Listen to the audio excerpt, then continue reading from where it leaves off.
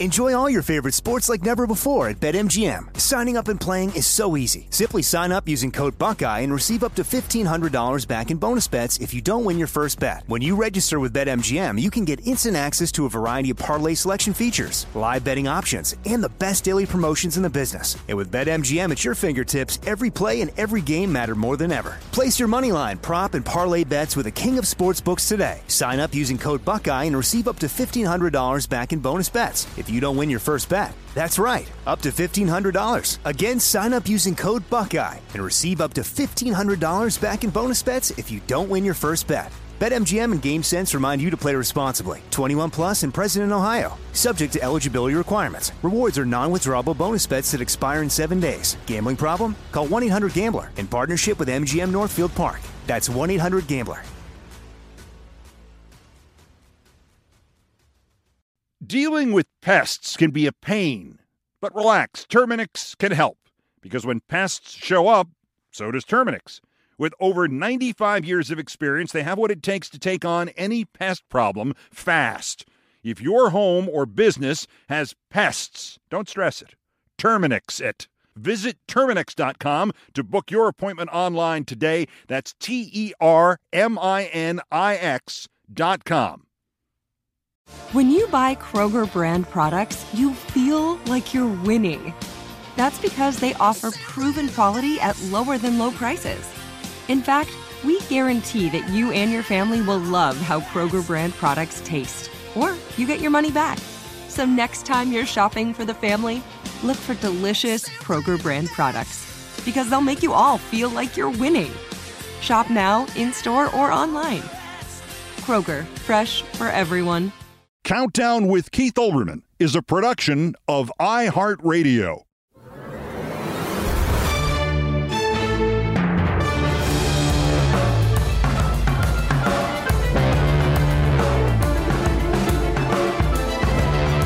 Trump's own private concierge federal judge Eileen Cannon has already violated her oath enough as it is on his behalf.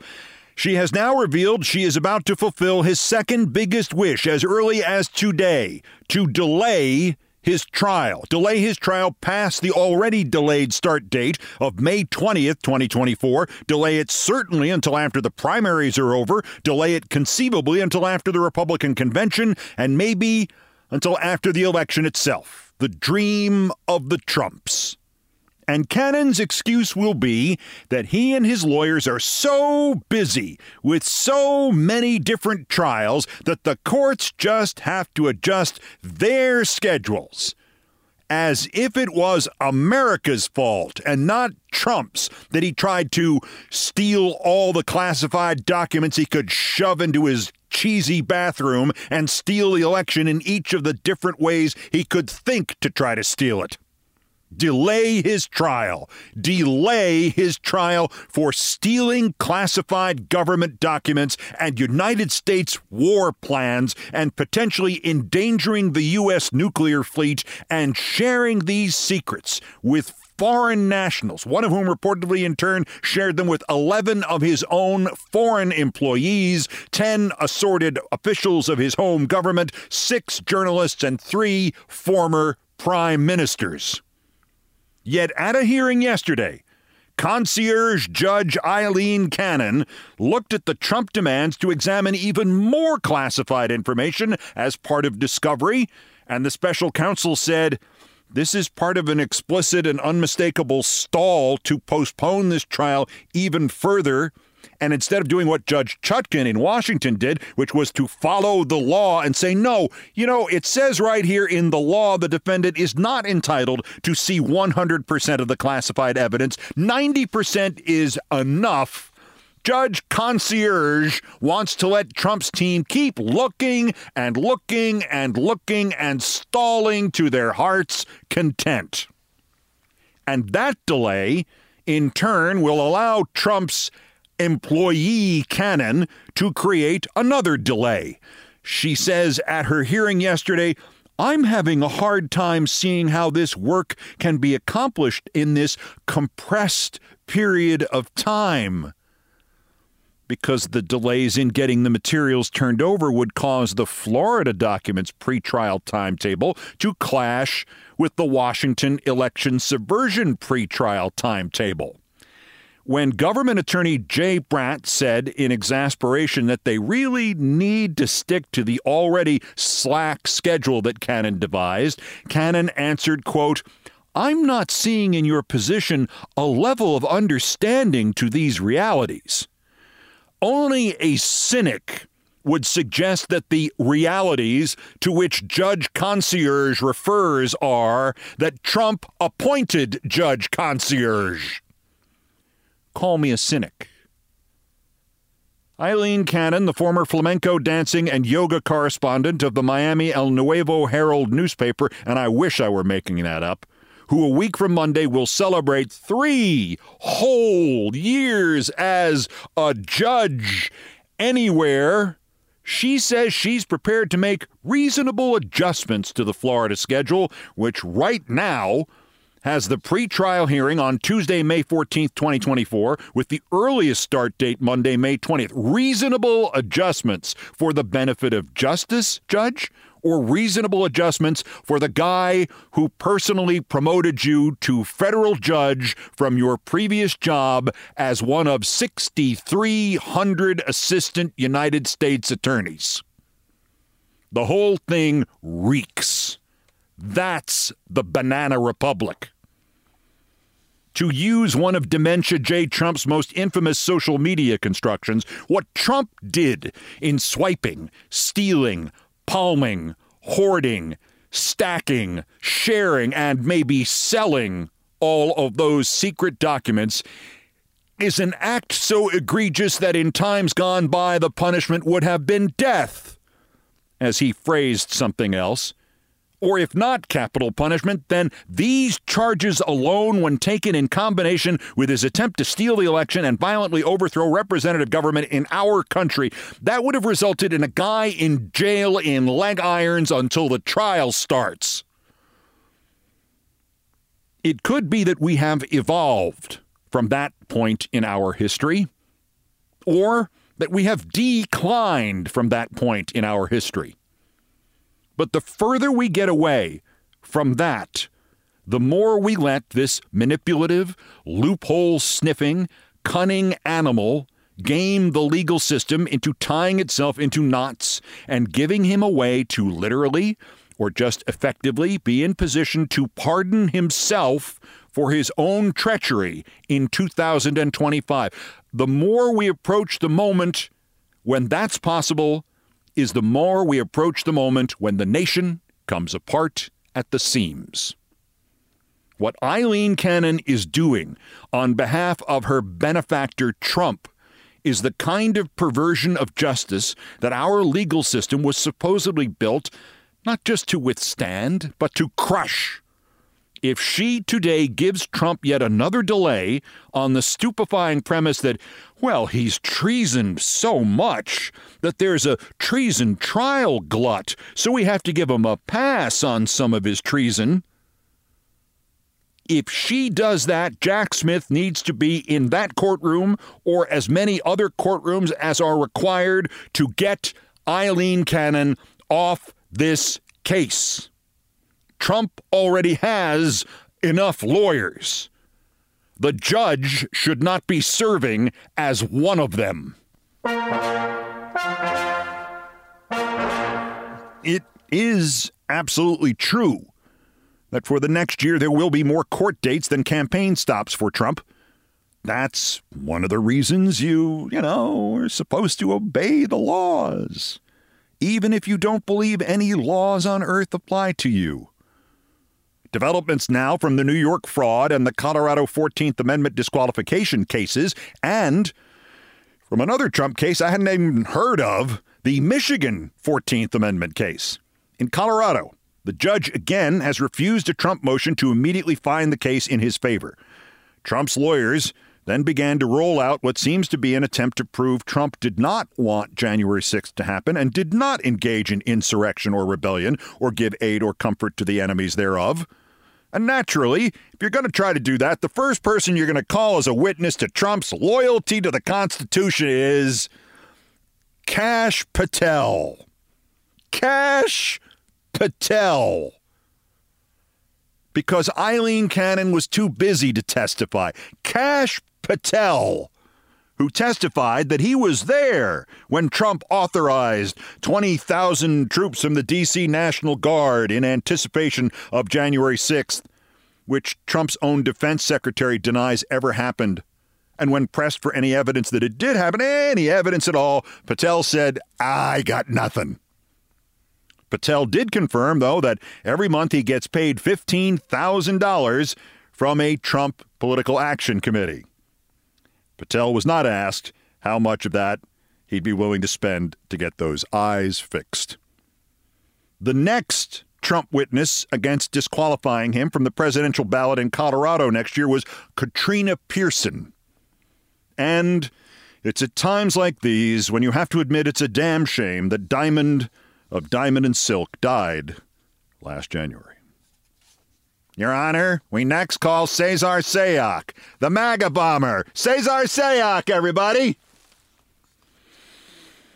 Meanwhile, in Ann Arbor, Trump's lawyers have sued the Michigan Secretary of State Jocelyn Benson to prevent her from leaving his name off the ballot there and to get a judge to declare she does not have the authority to leave it off. They say they have asked the Secretary of State for reassurance that she's not going to do that in Michigan, and they have not heard back. So, since the only human emotions Trump understands are lawsuits, contracts, bribes, prenups, and non-disclosure agreements, they are taking the Secretary of State from Michigan to court. There have been private legal actions started to keep Dementia J off the Michigan ballot, but the state has done nothing, making Trump's motion here even more crazy than usual, especially given that he's facing actually advanced prospects of disqualification in, as mentioned, Colorado, also Minnesota, and most importantly, New Hampshire and Arizona. Here in New York, Judge Arthur Engeron has to broaden the gag order. At 2:28 Eastern Wednesday morning, again with the insomnia, Trump raged against the judge because he had ordered Junior and Moron Junior and Girl Junior to also testify. Leave my children alone, Engeron, Trump threatened, as if Trump could actually name all his children without taking a breath or doing a Google search. Moron Jr. is supposed to testify today. Trump himself testifies Monday. Girl Jr. next Wednesday. Leave Britvanka alone! 6 hours after Trump threatened the judge, he was back for more. Quote, Engeron is crazy, totally unhinged, and dangerous. And yet, when Dementia Jr. went up the courthouse steps to testify yesterday morning, and when he testified, he blamed it all on the accountants, an officer at the top of the steps, from his shoulder patch, he looked more like NYPD than a state court officer. An officer threw the 3% signal with his hand to, or at least towards, Donald Trump Jr. The 3%ers are the gun nut anti-authority terrorist gang that supposedly dissolved its American organization in protest of the violence on January 6th, yet it still exists in local chapters. It draws its stupid name from the drunk history claim that the American Revolution was won even though the Continental Army never amounted to more than 3% of all the colonists. The 3%ers have made some inroads into law enforcement in this country, and, interestingly, given the 3%ers signal from that officer yesterday towards Trump Jr., on May 27, 2019, a photo was posted to an Instagram account in which a man was shown wearing a shirt bearing both the MAGA slogan and the skull logo of the 3%ers. The Instagram account belonged to, and the 3%er logo was worn by, Donald Trump Jr. Your witness on the Dementia J. Trump scoreboard, I mentioned night 2 of the insomnia, and then there was the little Freudian slip in the latest video clip posted to try to foment more violence, it's nothing much. Just in it, Trump says that tyrants support MAGA. Well, look, first I'll play the clip, then I'll read the verbatim, then I'll play the clip a second time so neither of us thinks we're nuts. This is your chance to take a stand against tyrants that support the one and only movement that can save our country and make America great again. The verbatim on that, quote, "This is your chance to take a stand against tyrants that support the one and only movement that can save our country and make America great again." Tyrants that support the one and only movement that can save our country. Take a stand against tyrants that support the one and only movement that can save our country. He said it. I didn't. Take a stand against tyrants that support MAGA. Tyrants, MAGA. Dr. Freud, please. I'll wait. I don't think it's untreated tertiary syphilis, but it sounds like untreated tertiary syphilis. He's old, and he's nuts, and whatever it is, it's getting worse. And he is Dementia J. Trump. A reminder of that polling. 43% of the voters think they're both too old. And in that group, 61% say they plan to vote for President Biden, and 15% say for Trump.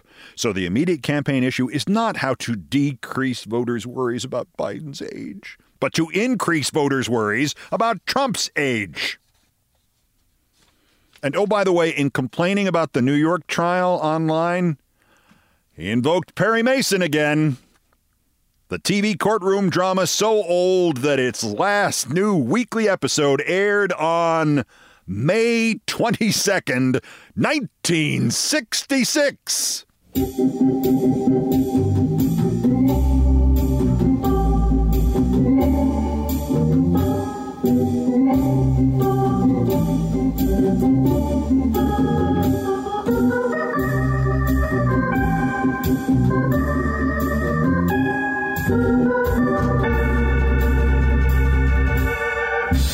Thank you, Nancy Faust. Yeah, that was the Perry Mason theme. Like you didn't know. Like you and 300 million other Americans didn't know. If there were a new episode of Perry Mason, they do show it on cable, even though all the stars are dead. It could be titled "The Case of the Unspeakable Speaker's Unaccounted For Account." The mining of the biography of the fifth-string Speaker of the House, Mike Johnson, continues to rival in profundity that of the Comstock Lode. Now there's a current reference. The Daily Beast notes that all members of Congress have to disclose all bank accounts which contain $1,000 or more each, or $5,000 in total, and the number of bank accounts disclosed by Speaker Johnson since 2016 is 0. Maybe God just sends him a MoneyGram every time he's a little short on cash. There are many earthly explanations for this. None of them are good, though.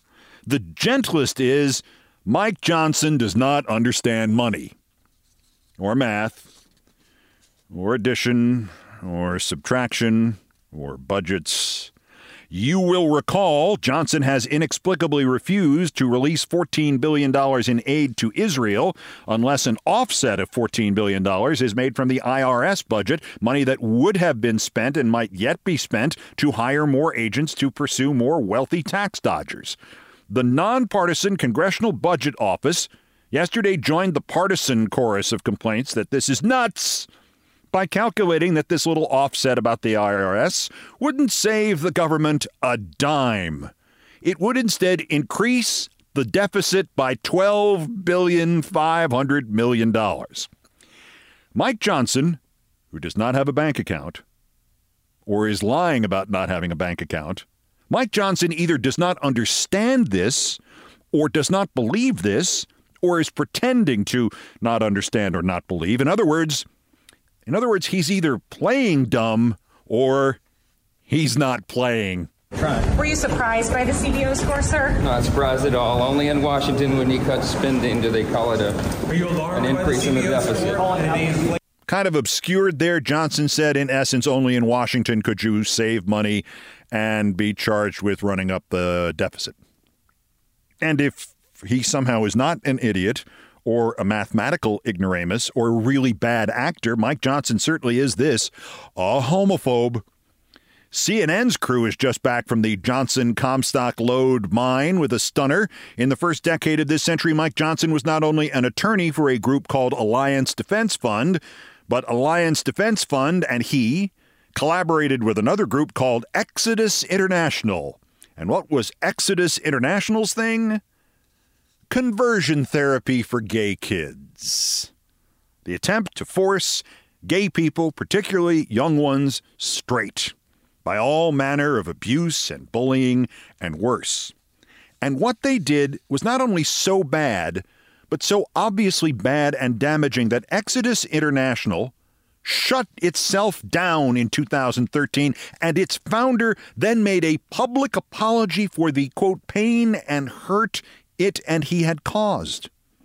And Mike Johnson was not just a lawyer here, he was an advocate who promoted, who gave interviews about, who insisted ancient Rome fell because of homosexuality.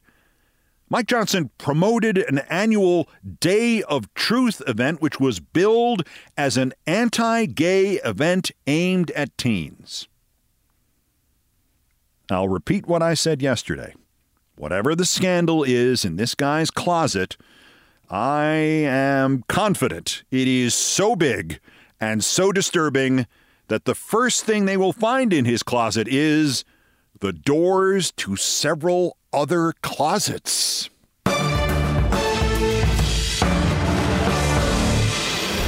Also of interest here, the House did not expel Santos and did not take a vote on censuring Tlaib, and the Senate did not thwart Tuberville. And ladies and gentlemen, welcome to your tax dollars in action.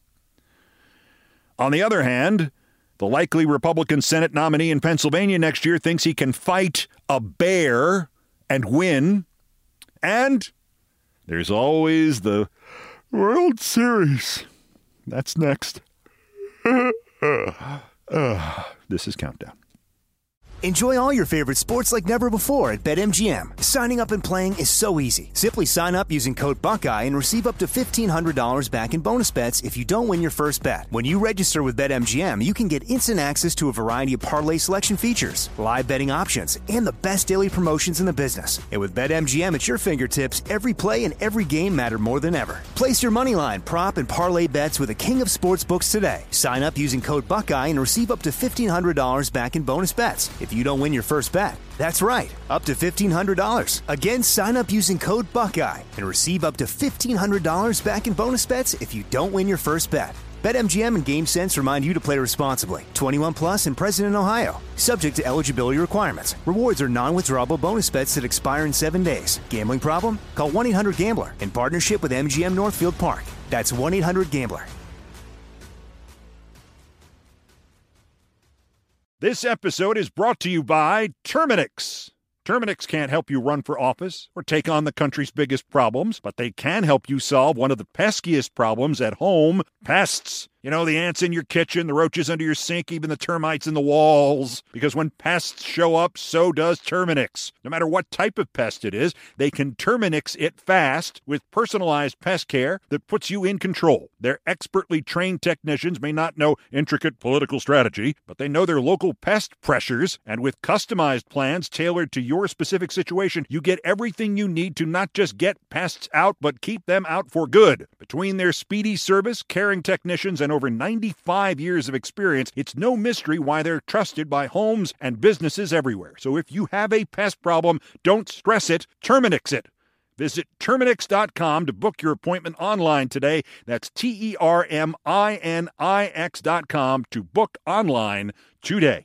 When you drive a vehicle so reliable it's backed by a 10-year, 100,000-mile limited warranty, you stop thinking about what you can't do and start doing what you never thought possible. Visit your local Kia dealer today to see what you're capable of in a vehicle that inspires confidence around every corner. Kia, movement that inspires. Call 800-333-4KIA for details. Always drive safely. Limited inventory available. Warranties include 10-year 100,000-mile powertrain and 5-year 60,000-mile basic. Warranties are limited. See retailer for details. This is Countdown with Keith Olbermann.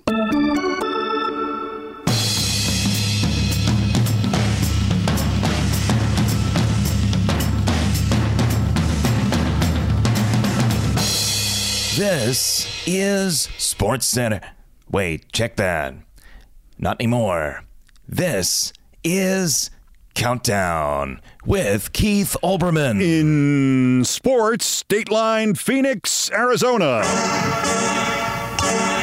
The Texas Rangers became the last of the original baseball expansion franchises of 1961 and 1962 to win the World Series. No hit through 6 innings last night by Zach Gallen of the Arizona Diamondbacks. Texas pushed through a run and then padded it with 4 in the ninth to beat the Snakes 5-zip and win the series 4-1.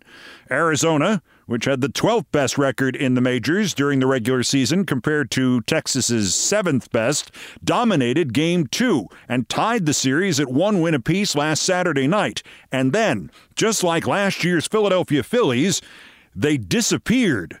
Arizona did not lead once, not for 1 inning in the final 3 games of the World Series in their own home ballpark.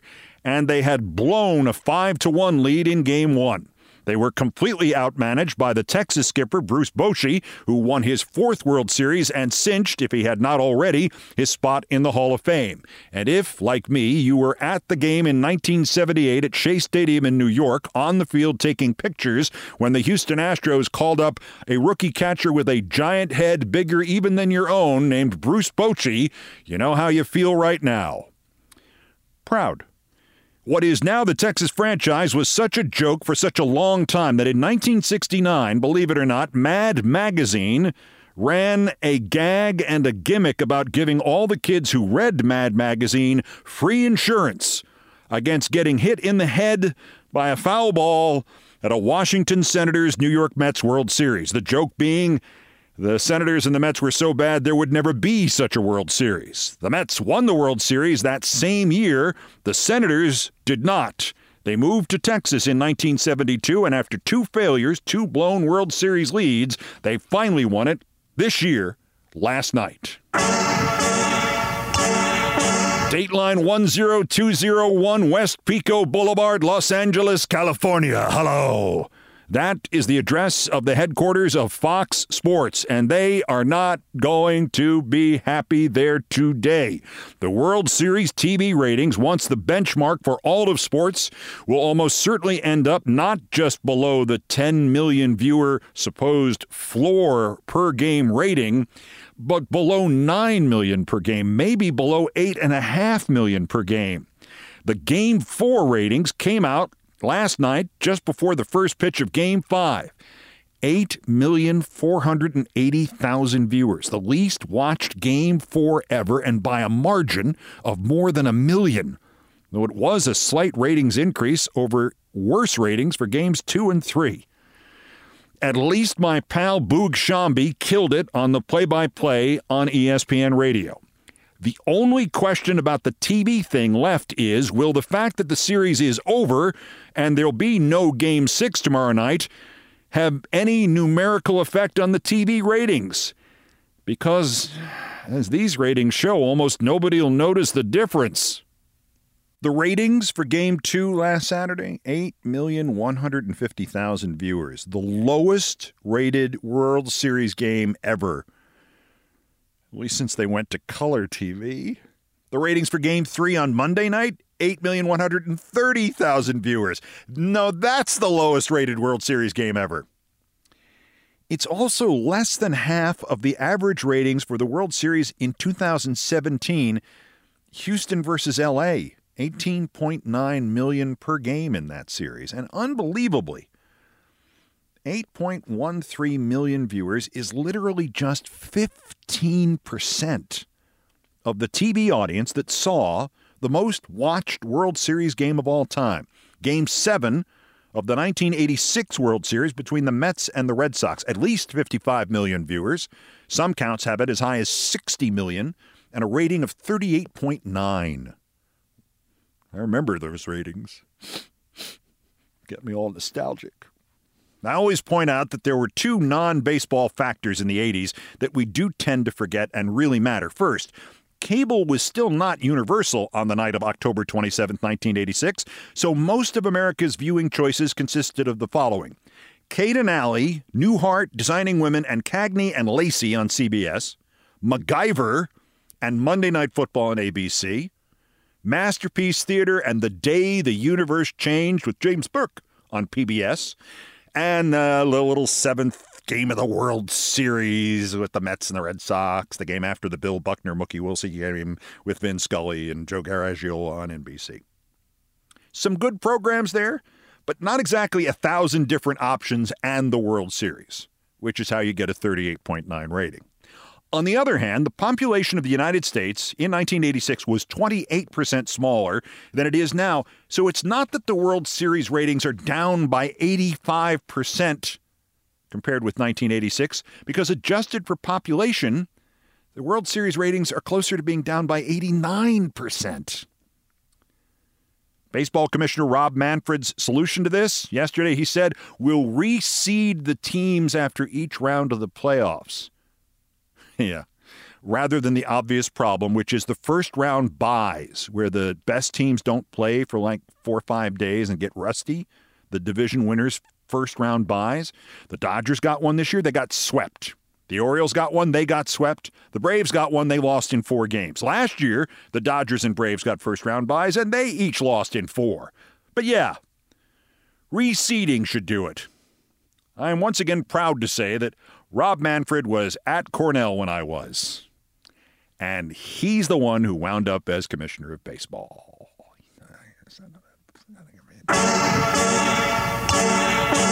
Dateline San Diego, startling news from the big budget, big disappointment San Diego Padres. The Athletic quotes sources who say that the club basically ran out of money and had to take a $50 million loan just to meet player payroll and address short-term cash flow issues in September. Baseball, which can whistle past any graveyard, vanishing TV World Series audiences, its team in the 18th largest market in the country, coming up short about 1 month's worth of money. Baseball says, look on the bright side. The Padres must be fine. They were able to get the loan and not, go bankrupt or something. By the way, hats off to my friend Bob Melvin. Bob left as manager of the Oakland A's after the 2021 season, and the franchise basically collapsed weeks later, and it's now a lame duck waiting to move to Las Vegas. Bob left Oakland in order to become manager of the Padres. And then on October 25th, Bob left the Padres to become manager of the San Francisco Giants, and 8 days later in San Diego, now we're fine. We're only $50 million short. And Dateline Bloomington, Indiana. Legendary Indiana basketball coach Bob Knight has died at the age of 83. He won the national championship in 1976 with the most recent men's team to go unbeaten. He won 11 Big Ten titles. He was also fired by Indiana after 29 seasons there for wholesale abuse of players and staff. And maybe passersby. It sure seemed like it. I am not going to be hypocritical here and say nice things about him. I am going to say that he hated me, and I hated him back, and that Bob Knight tried to get me fired by ESPN. And no, I'm not seeking some sort of revenge and dancing on his grave. It is an ironic story worth telling, even when there are many who are genuinely mourning him right now because the dispute was completely accidental. But it says something about him. We showed highlights on SportsCenter of an Indiana basketball game in December 1993 when Bob's son Pat Knight was playing for him at Indiana. Father took son out of the game because he wasn't playing well, and father shoved son by his shoulders onto the team bench. Some witnesses at the game say Bobby Knight also kicked his son Pat. The video did not show that, and we did not say that. But it showed the shove all right, and guess who was doing the highlights on SportsCenter that night? Shrug emoji. What I said narrating that video, I concluded with, and this is not a precise quote, but I think it's correct. At home with the Bobby Knight family. Well, the next day, Bob Knight got on the phone and called every ESPN executive he knew, and many he did not, and threatened never to let the network cover another Indiana game and to bar our reporters and to kick my ass and a lot of other stuff he also could not actually ever do. To their credit, my bosses told me of Knight's displeasure, and they said, maybe you shouldn't do the next couple of Indiana highlights. But that was it. Within a month, I was doing Indiana highlights again. They didn't ask me to apologize. They didn't ask me to talk to them or anything. For 30 years, I have given them all the credit in the world for that. And I asked, naturally, just for me, not to go on the air with it, Coach Knight was shown on national television shoving his own son, and he wants me fired? I mean, my thing was a wise-ass joke. His was shoving his own son, a player, on national television. And one of the guys who really knew college basketball at ESPN, knew it well, told me that whether I had known it or not, my remark at home with the Bobby Knight family was what had driven Knight crazy. See, the guy told me, the public doesn't know this, but when his first wife divorced him in the 80s, that was one of her allegations. I had no idea, no inkling, no clue. I wasn't even guessing. I wasn't extrapolating. I didn't have a spirit message. It wasn't inspiration. It was just a really typical mean-spirited joke of mine. Bob Knight tried to get me fired because he thought I knew. So, I didn't really blame him. In fact, I took it as a kind of compliment. Rest in peace.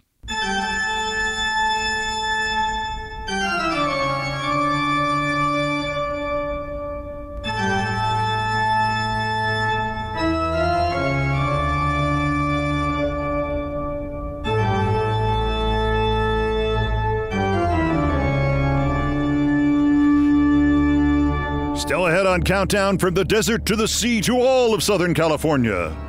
The great newscaster who not only dominated there for 4 decades, but who once came back after 3 weeks off recovering.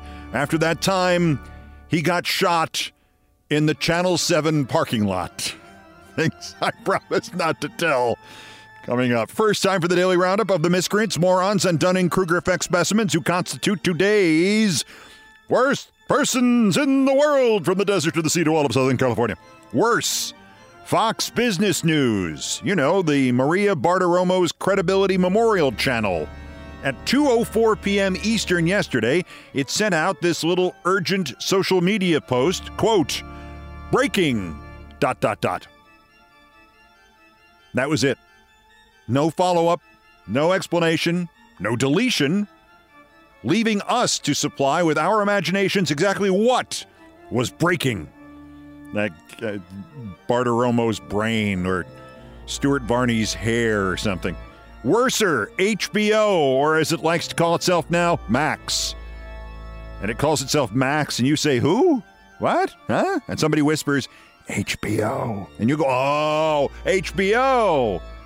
And if its recent struggles with its identity were not clues enough that something has gone very wrong with that outfit that really, truly launched cable television in this country. I mean, it was originally owned by Madison Square Garden, and it showed new movies and hockey games and basketball games and even a slate of Major League Baseball games. If its recent confusion were not the first sign of trouble, well, this report from Rolling Stone probably is. In June 2020, the magazine reports, HBO's president of original programming, Casey Bloys, was really pissed off by complaints about the reboot of Perry Mason. Yeah, Trump's favorite new show of 1957. This reboot got banned or panned or something by a TV critic from Vulture named Catherine Van Arendonk. So HBO gave Perry Mason a backstory, trauma in World War I or something like that. And the critic wrote, "Dear Prestige TV, please find some way to communicate male trauma besides showing me a flashback to the hero's memories of trench warfare." Well, President Bloys of HBO Max, HB Maxo, did what any TV exec would do. He texted an HBO vice president, and they began to devise a plan in which they would use or create a burner account on Twitter to attack the critic Van Arendonk's criticism by making it look like she was mocking war casualties. Turned out HBO actually did have fictitious tweeters attacking other critics from the New York Times and Rolling Stone and Deadline and others who said bad things about HBO shows. And somebody posted an anonymous comment somewhere saying HBO's future was this guy Bloys, and on and on. And I don't get it. Why go to such trouble? Why not just hire John Barron or John Miller to do your PR? But our winner, the worst, David McCormick, the hedge fund guy who, as hard as this is in retrospect to believe, lost the Republican nomination for Senate in Pennsylvania last year to Mehmet Oz. Yes, he was the runner-up to Dr. Charcuterie himself. Having learned his lesson, hit the wall harder with your head next time. David McCormick is now intending to run again for the Senate in Pennsylvania next year. And I think we now understand all of this. Mr. McCormick has appeared on a podcast called Ruthless, which bills itself as bringing next-generation conservative talk to the next level. A, there is no next-generation conservative. But B, it has a logo in which the parts of its name, Ruthless, Ruth and Less, are on two different lines. It says Ruth, and then beneath it, it says Less. So you look at that and you're thinking, so this is a podcast hosted by somebody named Ruth? Or it's hosted by somebody not named Ruth? Or it has less Ruth than the other podcasts? Anywho, David McCormick, already a failed Senate candidate going for double honors in that field, went on this podcast and revealed he is confident he can successfully fight a bear. So what is the biggest animal you think you could take? I think I could take a bear.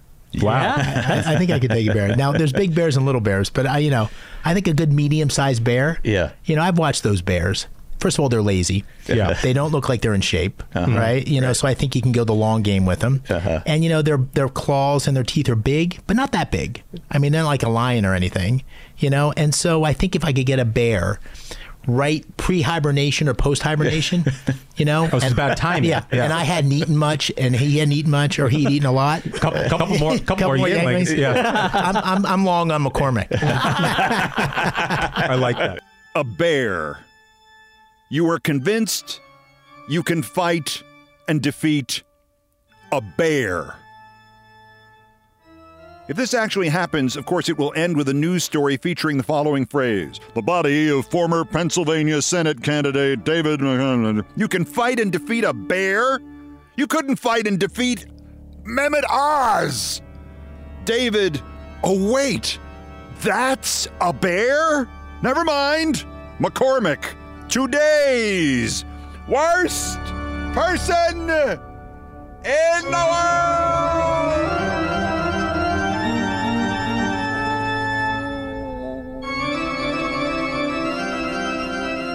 Bare necessities, the simple bare necessities. Enjoy all your favorite sports like never before at BetMGM. Signing up and playing is so easy. Simply sign up using code Buckeye and receive up to $1,500 back in bonus bets if you don't win your first bet. When you register with BetMGM, you can get instant access to a variety of parlay selection features, live betting options, and the best daily promotions in the business. And with BetMGM at your fingertips, every play and every game matter more than ever. Place your moneyline, prop, and parlay bets with the king of sportsbooks today. Sign up using code Buckeye and receive up to $1,500 back in bonus bets if you don't win your first bet. That's right, up to $1,500. Again, sign up using code Buckeye and receive up to $1,500 back in bonus bets if you don't win your first bet. BetMGM and GameSense remind you to play responsibly. 21 plus and present in Ohio. Subject to eligibility requirements. Rewards are non-withdrawable bonus bets that expire in 7 days. Gambling problem? Call 1-800-GAMBLER in partnership with MGM Northfield Park. That's 1-800-GAMBLER. This episode is brought to you by Terminix. Terminix can't help you run for office or take on the country's biggest problems, but they can help you solve one of the peskiest problems at home, pests. You know, the ants in your kitchen, the roaches under your sink, even the termites in the walls. Because when pests show up, so does Terminix. No matter what type of pest it is, they can Terminix it fast with personalized pest care that puts you in control. Their expertly trained technicians may not know intricate political strategy, but they know their local pest pressures, and with customized plans tailored to your specific situation, you get everything you need to not just get pests out, but keep them out for good. Between their speedy service, caring technicians, and over 95 years of experience, it's no mystery why they're trusted by homes and businesses everywhere. So if you have a pest problem, don't stress it, Terminix it. Visit Terminix.com to book your appointment online today. That's TERMINIX.com to book online today. This is the story of the one. As head of maintenance at a concert hall, he knows the show must always go on. That's why he works behind the scenes, ensuring every light is working, the HVAC is humming, and his facility shines. With Grainger's supplies and solutions for every challenge he faces, plus 24/7 customer support, his venue never misses a beat. Call quickgrainger.com or just stop by. Grainger, for the ones who get it done.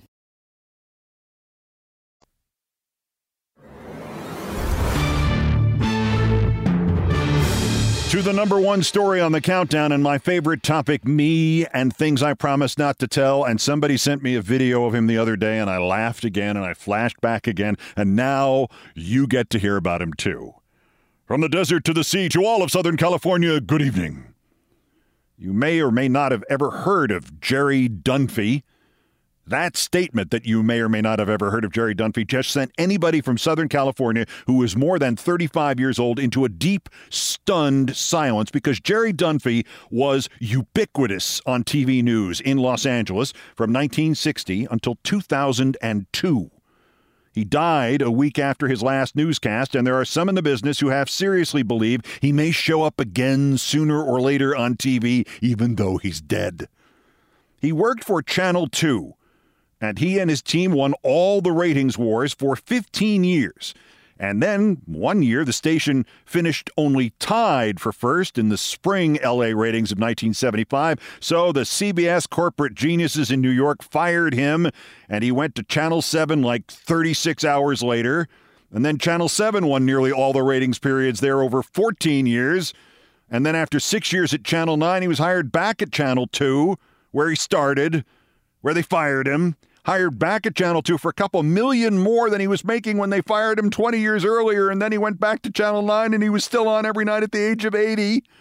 And oh, by the way, he worked for 29 years after he came out of the KABC studios on the night of October 24th, 1983, hopped into his Rolls Royce with the station makeup lady by his side, and was ambushed and shot in the neck by 4 assailants, leading him to issue the memorable statement, "They said don't move, and I didn't, but they shot anyway," unquote. And they never figured out who shot him or why, but Jerry Dunphy was back on the air 3 weeks later anyway, and you cannot imagine how many different guesses there were about that in the LA news industry when I was on the air there from 1985 through 1991. There is no question that in creating the fictional newscasters Ted Baxter and Kent Brockman, and maybe even Ron Burgundy, much was stolen from Jerry Dunphy. Jerry Dunphy had a huge shock of white hair, a craggy face, and a rich baritone voice. He was in 21 different movies, including Oh God, and the amazing Anne Margaret flick Kitten with a Whip. No, really, there is an Anne Margaret film called Kitten with a Whip. Anyway, I knew Jerry Dunphy.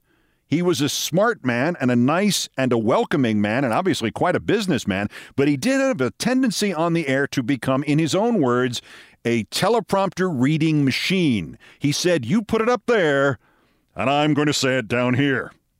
And that's what this story is about. When I got to Los Angeles at the age of 26 in 1985, our newscast, Channel 5 News at 10, was like something out of the 1960s. The studio had carpeting on the walls. There were no graphics to speak of, just a big rear screen projection device.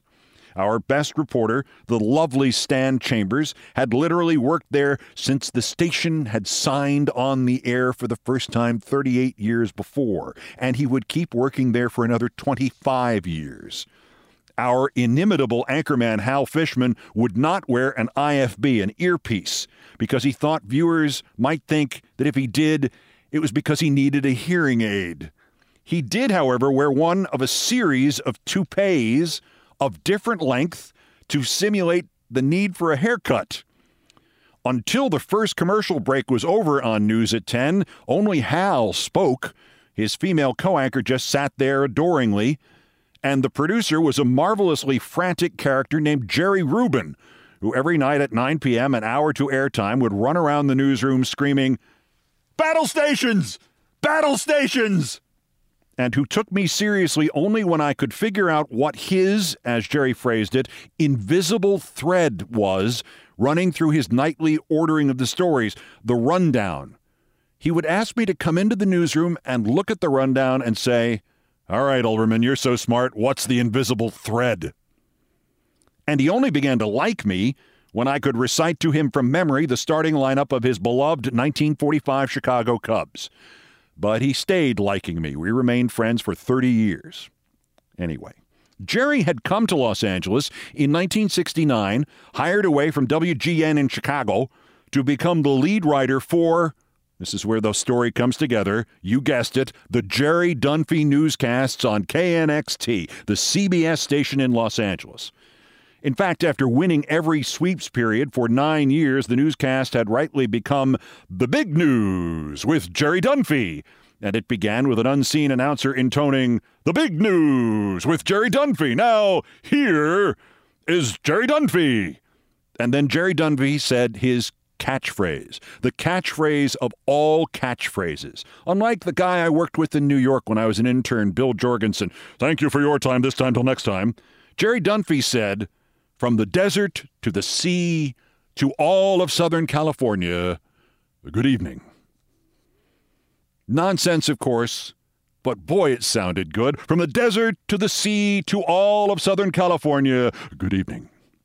He said this so often that it is still used in some promotional announcements by Channel 9 News in Los Angeles and Channel 7 News in Los Angeles and Channel 2 in Los Angeles. From the desert to the sea to all of Southern California, good evening, I'm dead. Well, no, they don't actually say that, but that's pretty much what it means. The only joke about the night he got shot outside the parking lot that I can tell is that when the cops arrived, Dunphy said to them, "From the desert to the sea to all of Southern California, good evening, I've been shot in the neck." The first night my friend Jerry Rubin sat down to write The Big News with Jerry Dunphy, Jerry Rubin was a little nervous. He got there early, he said. He wrote some stories 12 times each, trying to get it perfect. Finally, for the lead story, which, if memory serves, was about a bank robbery in Pasadena, Jerry got it just right. And on that 1969 evening at 6 p.m., viewers of The Big News on Channel 2 in Los Angeles, those for whom From the Desert to the Sea to all of Southern California was not a cliche but mantra, they heard the familiar Channel 2 screeching theme music and then The Big News with Jerry Dunphy. Now here is Jerry Dunphy. And up popped Jerry Dunphy's face and he said, 3 armed and very dangerous modern-day desperados are still loose in Pasadena tonight after blah, blah, blah, blah, blah. The newscast ended an hour later.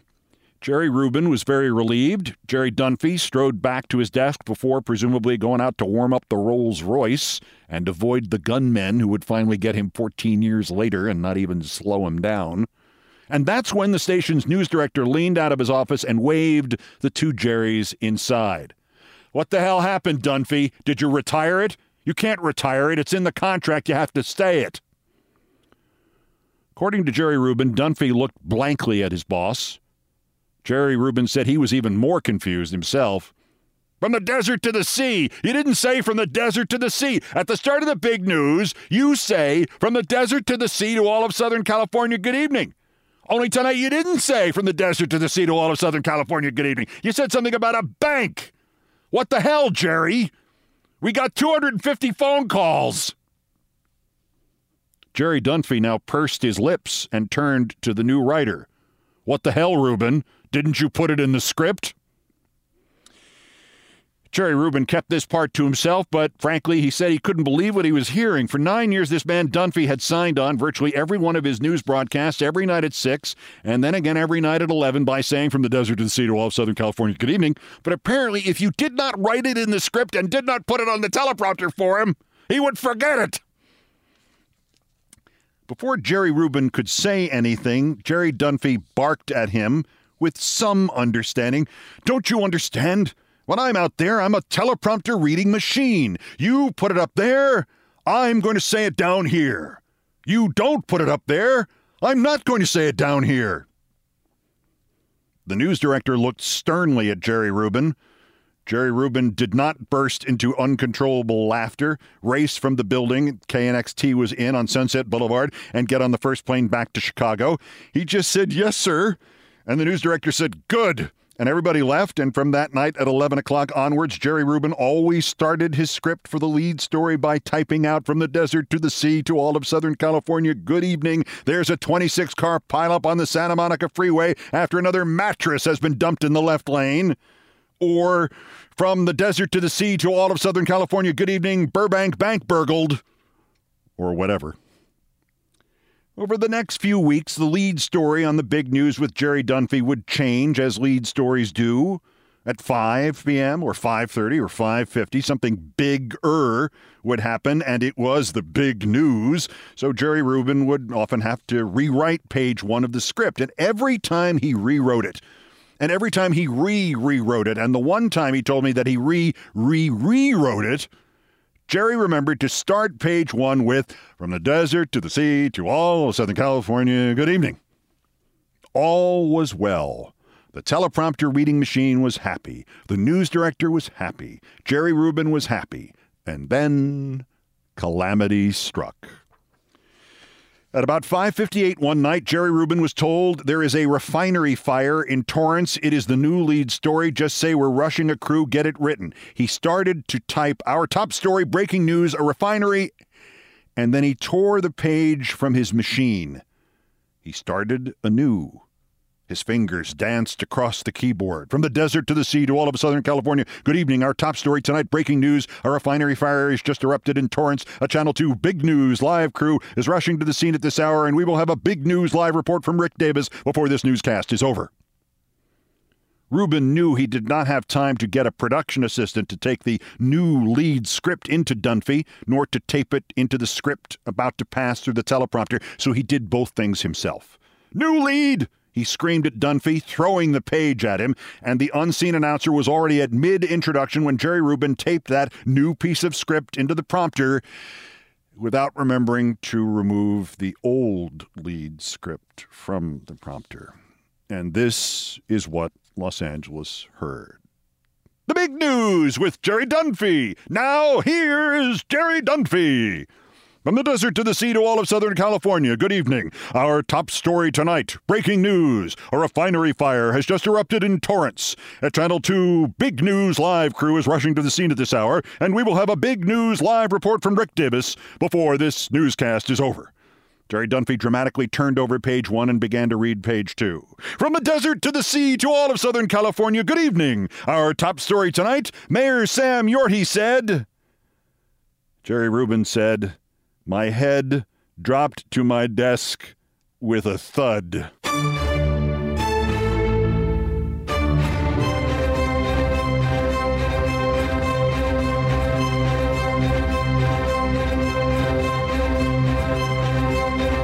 I've done all the damage I can do here. Thank you for listening. Countdown has come to you from the Vin Scully Studios at the Olbermann Broadcasting Empire World Headquarters in New York.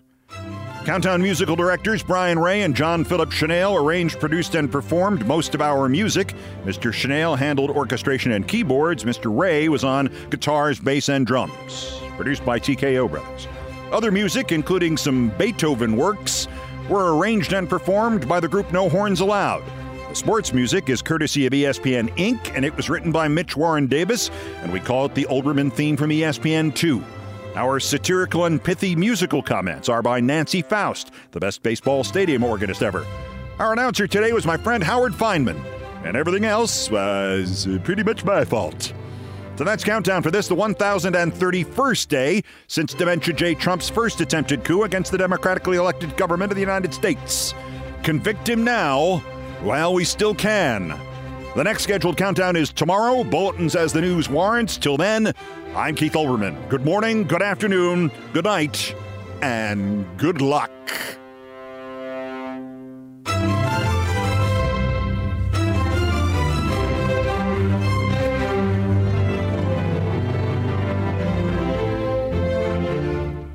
Countdown with Keith Olbermann is a production of iHeartRadio. For more podcasts from iHeartRadio, visit the iHeartRadio app, Apple Podcasts, or wherever you get your podcasts. Dealing with pests can be a pain, but relax, Terminix can help. Because when pests show up, so does Terminix. With over 95 years of experience, they have what it takes to take on any pest problem fast. If your home or business has pests, don't stress it. Terminix it. Visit Terminix.com to book your appointment online today. That's TERMINIX.com.